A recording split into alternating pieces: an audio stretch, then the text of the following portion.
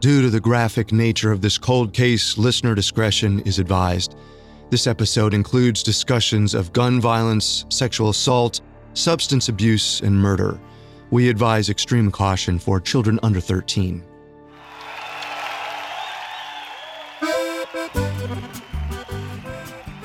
It's May 15th, 1992. Chalino Sanchez graces the stage at a club in Sinaloa, Mexico. He sings one note, and the crowd goes wild. It's one of the first times Chalino has played a show in Sinaloa, even though he grew up here. It's a true homecoming. Nothing can bring him down. That is, until a fan squeezes through the crowd to the front of the stage. He hands him a note. Chalino thinks it's a song request. It's not. The color drains from the singer's face. For a split second, fear fills his eyes. Then Chalino crumples the paper, drops it to the ground, and goes right back to singing. No one knows what the note says, but Chalino's fans soon refer to it as the Death Note, because less than 12 hours later, Chalino Sanchez is dead.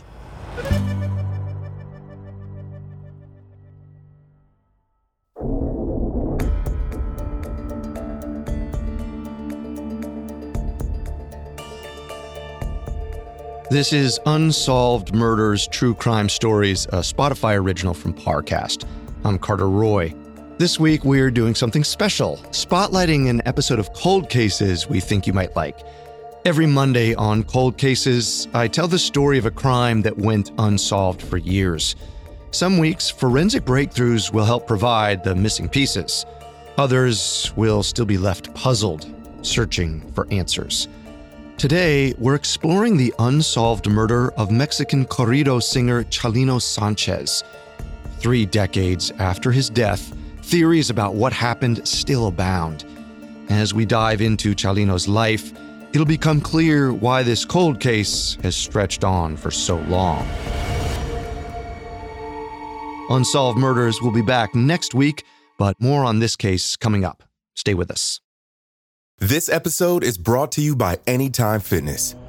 Forget dark alleys and cemeteries. For some, the gym is the scariest place of all, but it doesn't have to be. With a personalized plan and expert coaching, Anytime Fitness can help make the gym less frightening. Get more for your gym membership than machines. Get personalized support anytime, anywhere. Visit AnytimeFitness.com to try it for free today. Terms, conditions, and restrictions apply. See website for details. There's no better feeling than a personal win, and the State Farm Personal Price Plan can help you do just that.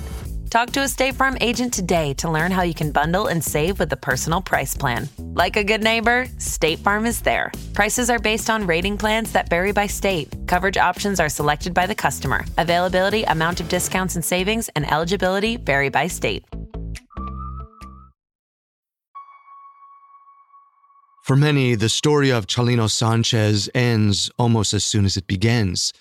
For others, the end isn't the end at all. There's no one way to tell Chalino's story, but to truly understand him, you have to understand that his music and his actual life are inextricable from each other. Chalino is best known for writing a form of Mexican ballad known as the corrido. You can think of corridos as the epics of our time. They tell stories of real people's heroism. Chalino pioneers a subgenre known as narco-corridos. He writes about the anti-heroes of rural Mexico, the outlaws, the bandits, and the narcos, Spanish slang for drug dealers. The importance of this will unfold over the course of this episode, but for now, it's important to know that his fans, who span Southern California and Mexico, celebrate his authenticity. He isn't some refined pop star. He writes what he knows. By the spring of 1992, Chalino Sanchez is 31 years old and he lives in Los Angeles. He's a rising star in the music industry, as well as a loving husband to his wife Maricela and a doting father to his 8-year-old son and young daughter. He isn't a chart topper, but his loyal fans cram into venues to see him. Sometimes his shows go over capacity. Some fans wonder why Chalino hardly ever returns to his home state of Sinaloa, Mexico to perform. He left when he was a teenager and hasn't been back since. But to those familiar with the world Chalino came from, it's fairly obvious why he won't go back to Sinaloa. The state is home to one of, if not the largest cartels in Mexico. When Chalino sings that bad company leaves nothing good, he knows what he's talking about.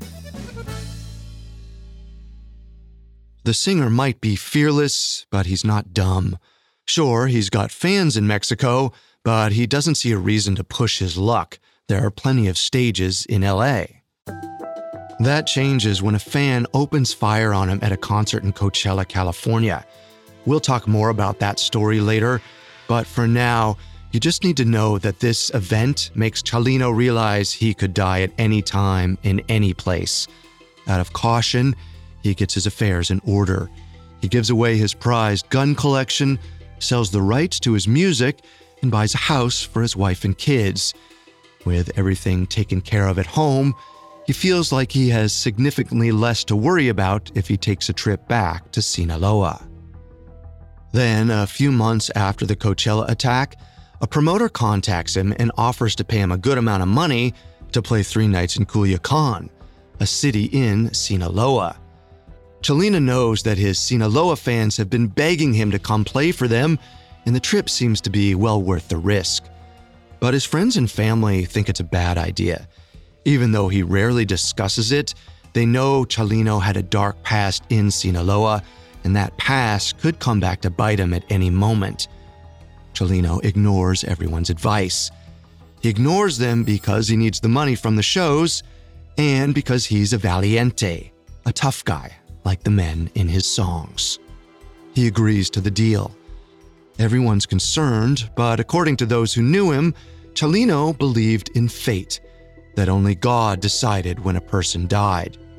That's not exactly comforting to his loved ones, but it's too late to stop him. In May of 1992, the 31-year-old returns to Sinaloa, and his homecoming is all anyone can talk about. Everywhere he goes, people shower him with love. He's a hometown hero. Chalino can't help but think that maybe everything really will work out. On May 15th, 2,000 people crowd into the Salon Bougainvilleas nightclub in Culiacan to see Chalino play. The crowd goes wild when he struts onto stage. He dons his signature look, a suit paired with a cowboy hat and boots. He also has a loaded gun tucked into his waistband. Chalino always carries a gun with him, even on stage. He knows he might need to protect himself at any moment. But tonight, he tries not to think about that. He just wants this show to go well. At first, it does, until he reads the death note. It's unsettling, but Chalino shakes it off. He turns to his accordion player and best friend, Nacho Hernandez, and delivers his famous catchphrase, "I don't sing, I bark."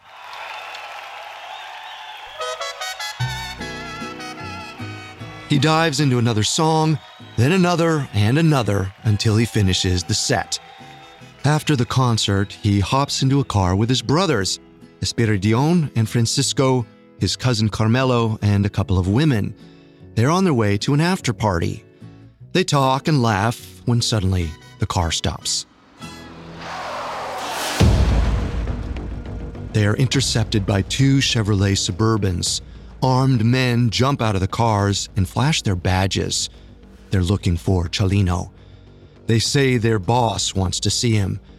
They grab Espiridion, perhaps mistaking him for the singer. It's possible these men are actual police.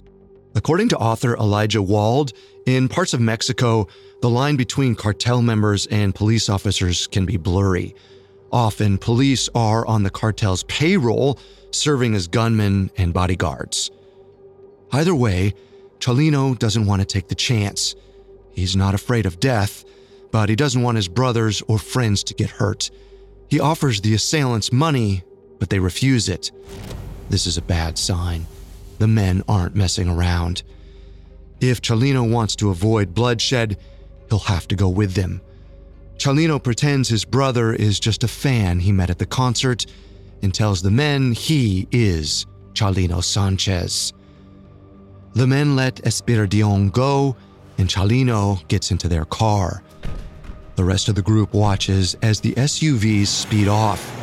They're shocked at first, but once they realize they're safe, the panic sets in. No one wants to say it, but they're all thinking it. They're in cartel territory. If armed men jump out of SUVs and take you away, it rarely ends well. The night passes by filled with anxious anticipation, and when the sun rises, two farmers make a horrific discovery. The morning after Chalino Sanchez was abducted from his vehicle, two farmers find Chalino's body near an irrigation canal along the highway. It appears he was blindfolded, bound, and shot at least 2 times in the head. But no one knows who did it or why. And those who have the power to find the answers don't.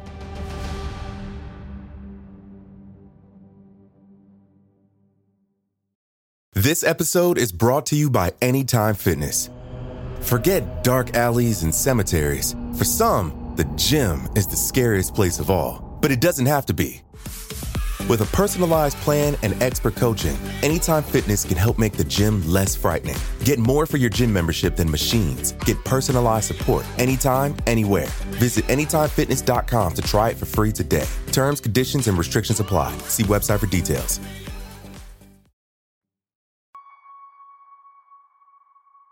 At least from the outside, the Mexican government doesn't seem interested in investigating Chalino's death. As we mentioned earlier, it's entirely possible the armed men who abducted Chalino from his vehicle were police officers. In fact, the Mexican state of Sinaloa is dominated by the Sinaloa cartel, and they have been since the cartel grew to power in the 1980s. The infamous head of the cartel is none other than Joaquin Guzman Loera, a.k.a. El Chapo. This is the same El Chapo that recently dominated international headlines for his capture and daring escape from a Mexican prison. He's been recaptured since then, but he was rising to power in the 1980s. He's known for bribing and controlling the leaders of his local government and its police force. It's even been alleged that El Chapo holds significant influence over Mexico's federal government, and there's plenty of evidence that that may be the case. However, the specifics of cartel corruption in Mexico are not as important to Chalino's story as the effects of this corruption. Mexico's murder rates are extraordinarily high. For reference, between 2007 and 2014, more people were murdered in Mexico than civilians were killed during those same years in the American wars in Iraq and Afghanistan combined. Keep in mind, Chalino was murdered in 1992, 15 years before those statistics were taken. Murder statistics from that time are difficult to verify, but some studies put the murder rate in that year as more than 16,000 people. This is a higher murder rate than Mexico saw in both 2007 and 2008, and that high murder rate could have a fairly dark explanation. For decades, the cartels paid the government to look the other way and sometimes even partake in their crimes. As such, the overwhelming majority of murders that occur in Mexico are never investigated, whether the cartel is involved or not. We don't know if the cartels or the government are directly responsible for Chalino's murder. It's entirely possible they had nothing to do with it and simply ignored the crime, as they had many others. Whatever the case, the government's inaction isn't a secret. If anything, it drives fervor amongst his fans. In fact, in the eyes of his fans, Chalino's violent death doesn't just validate his image and music, it elevates his work to mythical levels. You see, as a young man, Chalino spent time in and out of prison. He wrote songs about the men he did time with, and they loved him for it. He started his career by selling them the cassette tapes of their own songs and sold drugs on the side to make ends meet. Despite his raspy voice, his writing was so moving that the friends of his fellow inmates wanted copies of the cassettes. Because he wrote touching songs about everyday people using everyday language, many Mexicans living in Los Angeles connected with his work. He started selling tapes at swap meets by the thousands. Even as he sold, Mexican radio stations refused to play his music. They found his rough singing voice, lower-class diction, and his music's focus on criminals to be the direct opposite of the highly polished Mexican pop music of the time. But the radio's rejection of him only helped his popularity grow. He made music about the common man for the common man, and his fame was entirely built on word of mouth. People saw Chalino as one of them, but when he died, they began to see him as the best of them. Almost overnight, Chalino Sanchez becomes a legend. News of his death spreads through the streets, and people rush to buy as many of his cassettes as they can. The Spanish radio stations that had formerly shunned his music suddenly tell the public about his death, and for an entire night, they only play his songs. High schoolers cry about his loss, and Chalino's music can be heard blaring from cars and homes throughout Los Angeles. His label puts out remixes of popular tracks. Other artists pen their own corridos about Chalino. Radio DJs play his love song, Nieves de Enero, non-stop. When journalist Gustavo Arellano considered Chalino's legacy in 2017, he described him as, quote, the most influential musician in the United States of the past quarter century. This is a story old as time. Popular musicians die, and suddenly they skyrocket to fame they'd never imagined. Several years after Chalino's death, rappers Tupac and Biggie see similar fates. They're murdered, then mythicized. In fact, there's a popular image of Chalino and Tupac mid-handshake. Most agree it's a fake photo, but the idea is clear. Two writers of hard times and unrest, frozen together in their immortalized forms. However, as tough as it might be to imagine, Chalino Sanchez is far more famous to Mexicans than Tupac and Biggie are to Americans.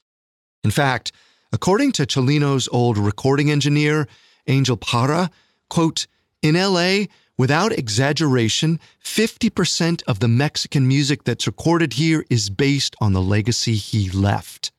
Many young Mexicans living in America grew up rejecting their parents' folk music and their Hispanic heritage.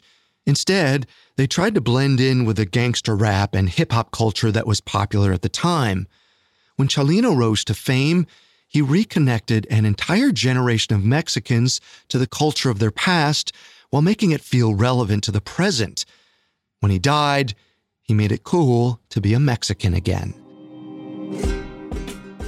Chalino's fans know the state of Mexican law enforcement, so they expect Chalino's murder will never officially be solved. Yet, just as Chalino told heroic tales about the lives and deaths of other tough guys, every one of Chalino's fans feels compelled to tell a story about his. In a short time, it seems like every person knows exactly what happened to Chalino, and their explanations range from the mundane to the grand and poetic. For all their differences, everyone agrees he was killed for a reason. Some people look to events in Chalino's life to find those reasons, and there's one particular event from his childhood that receives much of their focus. It's the early 70s in Sinaloa, Mexico. Chalino's about 11 years old, and it'll be years before he discovers his talent for songwriting. Right now, all he cares about is being a kid and messing around. According to Eric Galindo, creator and host of the podcast Idolo, the Ballad of Chalino Sanchez, pretty much everyone who lives in certain parts of Sinaloa either knows someone in the cartels or someone who's been affected by their violence. Well, that's certainly the case for Chalino. He's already well acquainted with violence and bloodshed. Growing up in this world, to him, being a man means defending yourself and your loved ones by any means necessary. Those beliefs are tested one day when his older sister Juana comes home naked and crying. In between sobs, she tells her family that 2 local men kidnapped and raped her. As Eric Galindo reports, some relatives of Chalino Sanchez could not confirm that the assault occurred, only saying that Chalino had been involved in a fight for his family's honor. However, in the most common version of this story, Juana's rapist escaped, but his friend and accomplice remained in town. His name was Hector Perez. Chalino remembers this name, and with every second that goes by, he gets angrier. He fixates on Perez. He wants to kill him for hurting his sister. But Chalino's just a kid. He can't do anything to a grown man. He makes a vow. Someday, he'll get revenge.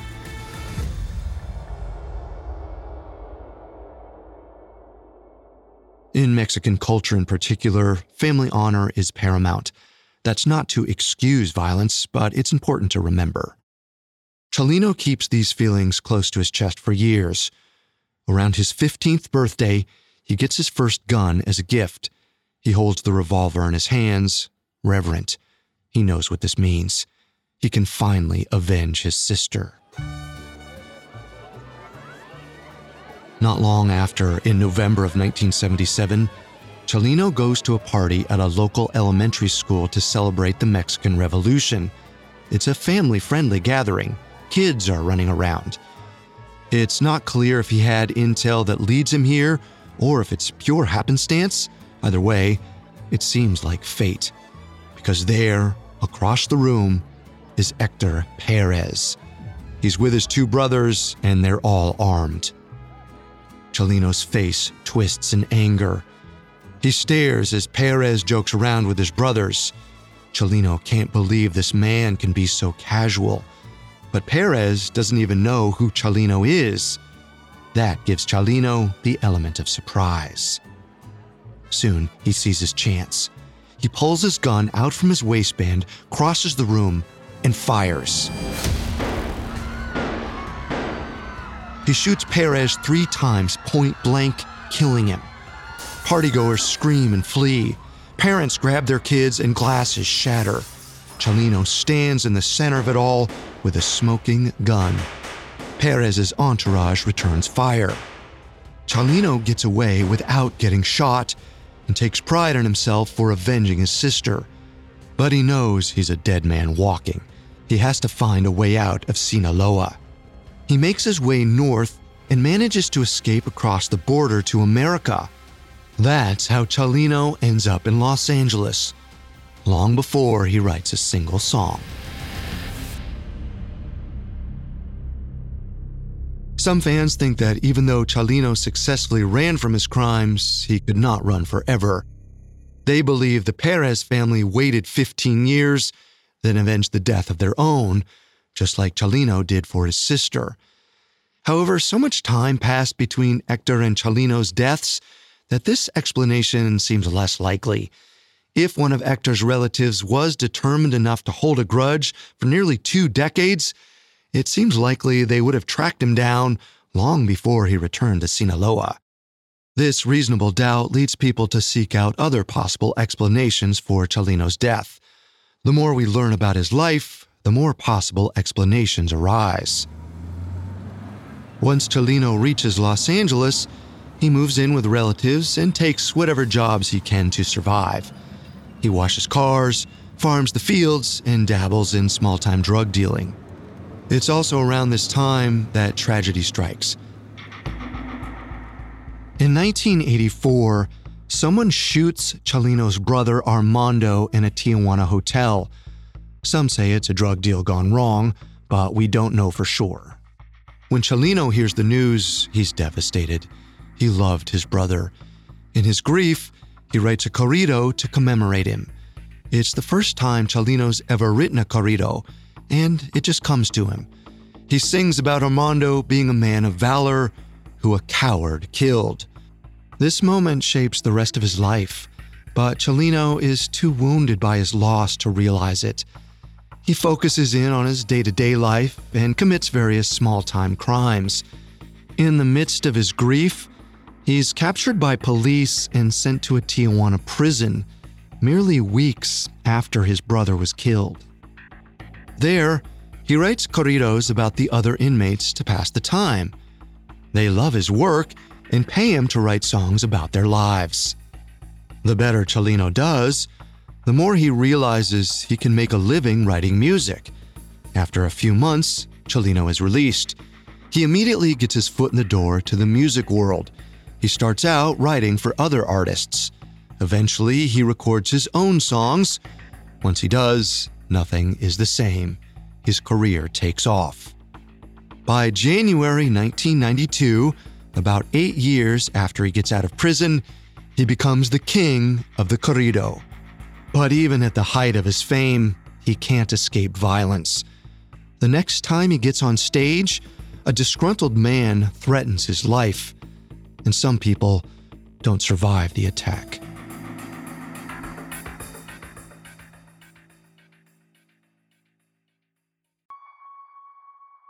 It's January 20th, 1992 in the Coachella Valley. This is a few years before the Coachella Music Festival took over the town. In the early 90s, the valley is a predominantly Latino working-class area, and here, they love Chalino Sanchez. 400 people pack into the Plaza Los Arcos dance hall to see him. It's worth every penny. 31-year-old Chalino rocks the crowd. They roar with excitement. Chalino loves to please the audience. He takes song requests. At one point, a man shouts for a song, but Chalino ignores him. It's not clear whether he does it on purpose. The man moves closer to the stage. He repeats his request over and over. Chalino probably doesn't realize it, but the man is both drunk and high. When Chalino ignores him again, he's had enough. The man, 33-year-old Edward Gallegos, jumps onto the stage, draws a gun, and fires. Chaos erupts. People rush the doors. They smash windows trying to escape. Chalino pulls out his own gun and returns fire. The two trade somewhere between 9 to 15 shots. Chalino's hit twice in the chest. His best friend and band member, Nacho Hernandez, is also hit. Gallegos leaps off the stage and runs into the crowd. Someone stops him and wrestles his gun away. Then they shoot Gallegos in the mouth. The damage incapacitates him, but he doesn't die. The cops arrive to absolute mayhem. People are still trying to escape, unsure whether more gunfire will rain down on them. By the time things calm down, the authorities count at least 10 people injured and 1 dead. Chalino is sent to the hospital, where doctors determine he's in critical condition. After some time, he pulls through. But everyone is left wondering, why did this happen? Soon, a theory emerges that Gallegos was a cartel hitman, and detectives look into it. They learn Gallegos is a mechanic with a history of alcohol and heroin use, and that he was high at the time of the shooting. This doesn't meet the profile of a skilled cartel killer, so authorities determine that the Coachella incident was a random act of violence. Gallegos is ultimately sentenced to 15 years to life for killing the bystander and attempting to kill Chalino. But still, many fans aren't convinced that this was a random act of violence, and instead, Gallegos' actions was just the first of several attempts to come. After all, Chalino dies just 4 months after this initial attack, so some fans insist that Gallegos was a hitman, just a failed one, so the cartel hired someone to finish the job in Sinaloa. Of course, no evidence has ever been found that can prove this theory to be true. For the fans who lost their idol, none of these explanations adequately describe what happened to Chalino Sanchez.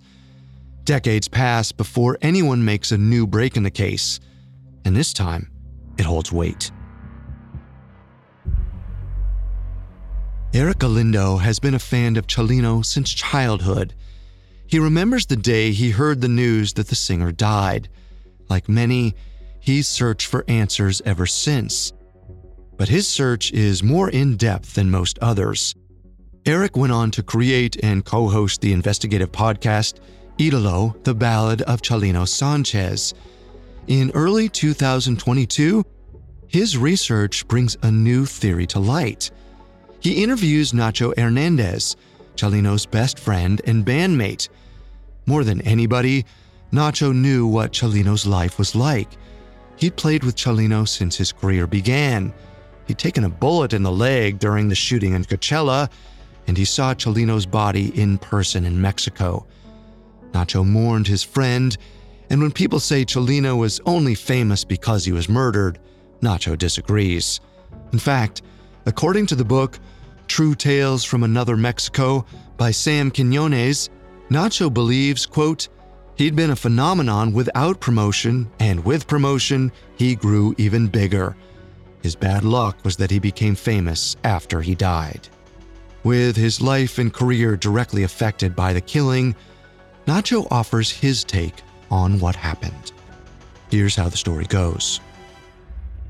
Rumors that Chalino had been a narco himself, or that he had in some way been connected to the cartels, had followed him around for years. Some fans even believe some of his songs were actually about his first-hand experiences in the drug trade, even though he claimed they were about other people. According to some people, there is some validity to these rumors, and in 1992, Chalino's secret life as a drug peddler may have come to a head. Many believe that a few weeks before his final show, a hitman named Rene Escobar tried to kill him. Once again, this might explain why Chalino's friends are so hesitant when he gets an offer to perform in Sinaloa. Then, around the same time Chalino agrees to the deal, someone shoots and kills Rene. The cartel blames Chalino. They think he knew Rene was after him, so he killed him first. But Nacho says Chalino played no role in Rene's death. He doesn't understand why the cartel blames him, and goes so far as to speculate that Chalino angered them in some other way. The cartel simply used Rene's killing as an excuse to seek revenge. Eric Galindo investigates Nacho's story. He struggles to verify the tale, but he eventually uncovers the name of a high-ranking cartel member, Valdemar Escobar. He thinks Valdemar is Rene's brother. If he's right, then Valdemar might have killed Chalino to avenge his brother's death. Eric tries to interview the narco, but he can't physically track Valdemar down. Then, he gets a chance to speak with a different high-ranking narco. The narco says he wants to remain anonymous and that Eric can only ask yes or no questions. During the interview, Eric asks if Valdemar is related to Rene. The man says yes. Did Valdemar kill Chalino? Yes. Eric can't believe it. Has he finally solved the mystery after all these years? But right before they hang up, the man says that everything he's told Eric is just what he heard because he wasn't there. Then, click. Eric laid out many theories in his podcast, and it's possible that by talking to this anonymous narco, he may have discovered the truth about Chalino Sanchez's death. He may have solved a seemingly unsolvable mystery. Or he simply came across another man who is spreading tall tales. Nobody can really know for sure. As such, 3 decades after his death, the murder of Chalino Sanchez remains a mystery. There have been no real leads and no known attempts by authorities to investigate. In the end, we have no answers, only theories. Before Chalino took his final trip to Mexico, he sold all of the rights to his music to the Musart record label for $115,000. He thought he made a good deal, and he used the money as a down payment on a house for his wife Maricela and their son and daughter. Yet by the time he died, half of the house was still unpaid for. Maricela stood to lose the house, but luckily for her, its former owner was a fan of her husband's. He gifted the rest of the house to her in a deed, and she still lived in the house as she raised their children. Just like any wife would, she mourned the death of her husband, but her relationship to his music became far more complicated. As Chalino's fame rose, the royalties for his music became worth millions of dollars, and Maricela never saw a penny. Instead, she had to work hard to raise her children, and sometimes she only made ends meet with the generous help of friends and family. The only thing MuseArt ever gave her were golden copies of Chalino's records, and she had to fight to get them. She honored her husband by decorating her home with those records, but she did her best to make sure her son, Adon, only emulated the positive aspects of his father's legacy. She raises him as a child singer and manages his career. She encourages him to sing Mexican folk music, but she refuses to let him write, sing, or enjoy the very songs that made his father famous, the narco-corridos. She notes that most of the subjects of her husband's songs were either dead or in prison, and she begins calling narco-corridos dirty corridos. In Sam Quinones's book, True Tales from Another Mexico, she even goes so far as to say, quote, "They're harmful for young people." For Adon's part, the boy eagerly follows his mother's advice. He connects to the father he lost when he was 8 years old through song, and soon proves to be just as talented, even as he takes a different path. While his father's work was a rejection of the polished Mexican pop of his time, Adon becomes a singer of love songs and gains fame as a teen heartthrob writing music that appeals to young girls. Yet, even as he avoided his father's violent life, he still faces death at a tragically young age. On March 27, 2004, 19-year-old Adon Sanchez dies in a car accident while touring in Mexico. His mother, Maricela, is forced to mourn once again. Yet as she grieves the loss of her son and husband, she tries to remain calm and composed. In an interview with the Los Angeles Times, she wipes away tears while saying, quote, "They expected to see a mother falling apart, full of tears, but I was outside, consoling the girls who had no idea it was me. As a family, we've always carried ourselves that way. We endured hunger, cold, and humiliations, but we always were strong in front of people. Until the very end, we were like that, calm and strong." She acknowledges the pain, but she doesn't show it publicly. Just like her former husband proved to be a genuinely tough and resilient person, she honors him and her son with her behavior, even through grief. And while Chalino has been dead for quite some time, his spirit lives on. One of his most popular love songs, Nieves de Enero, has been streamed over 135 million times on Spotify. In English, the final lyrics roughly translate to, "Seeing that the years have passed and I don't plan to die waiting.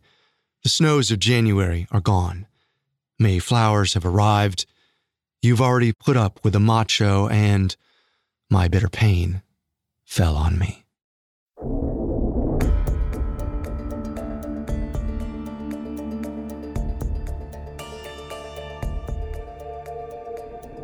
Thanks for listening to this episode of Cold Cases.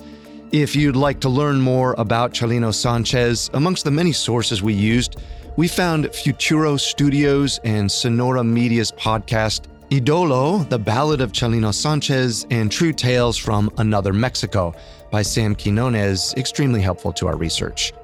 We'll be back next week with an all-new episode of Unsolved Murders True Crime Stories. We'll see you then. Cold Cases is a Spotify original from Parcast, with executive producers Max Cutler and Drew Cole. Our head of programming is Julian Boireau. The show is developed by Mickey Taylor. Sound design by Russell Nash with Nick Johnson as our head of production and Trent Williamson as our senior production specialist. Ryan O'Leary-Jones is our supervising editor, and Derek Jennings is our writing lead. This episode of Cold Cases was written by Alex Burns, edited by Sarah Batchelor and Giles Hofseth, fact-checked by Claire Cronin, researched by Mickey Taylor, and produced by Bruce Katovich. I'm Carter Roy.